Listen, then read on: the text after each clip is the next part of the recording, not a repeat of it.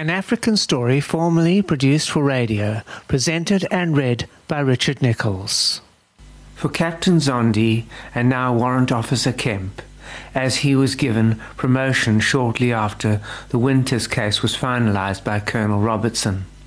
Both started their day with a case of the missing plane and a report from the prison that Fred Winters is fighting for his life in ICU under armed guard. For Bob Winters, he was not aware of the situation with his brother, but knew that Fred had tried on several occasions to contact him, but the call always failed to be completed.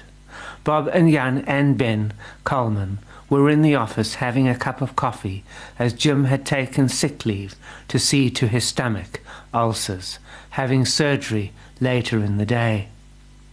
Ben Coleman is now Director of Operations for the park and manages the transporting of new animals and manages population dynamics, making sure that the total number of species are in correct proportion to each other. He works with Tulani Buthelezi, the Director of Park Veterinary Services, but is also on the Board of Trustees for the Wildlife for Animals Trust Fund. The two are never seen at head office, as they work in an office 25 kilometers beyond the forest. Bob takes the call. The call was brief and places the phone back on its hook. Tulani turns to Bob and asks, "Anything wrong?" Bob replies, "Well, it is bad news. My brother is in hospital in ICU. He was beaten up badly in the prison. It sounds as if that's what I may have heard the start of on the phone the other day.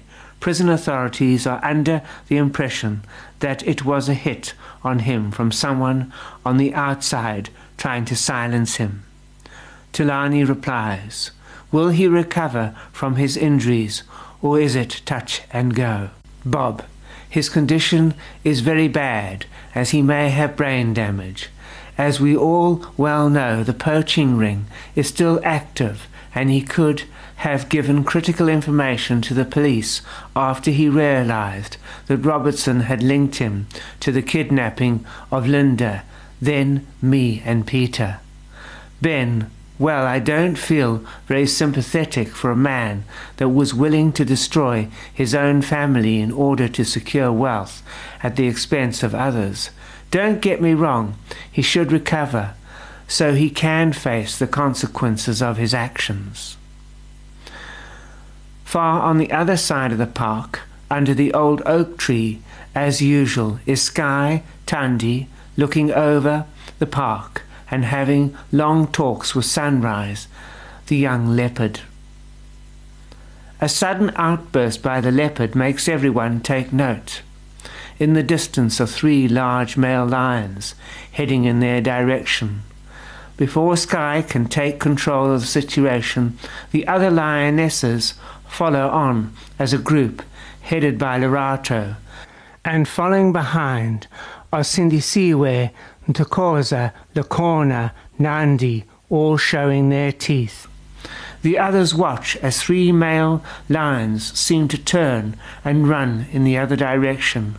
Later it is reported that one of the males was Keyfall, the other 2 are unknown.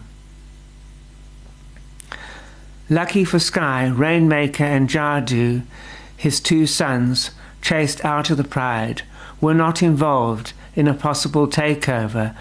As young as they are, they would definitely be killed. Lerato and her crew take up position under the tree and show their displeasure at the appearance of the nomadic lions. Sky thanks them for standing by him and protecting the kingdom. Bob once again takes another call. This call is longer and very intense by nature, and the tone of his voice told the others that someone was in trouble. Bob, "Oh my God, he is dead." You've been listening to an episode of African Story, read and written by Richard Nicholls. Join me again for another exciting installment of African Story coming soon.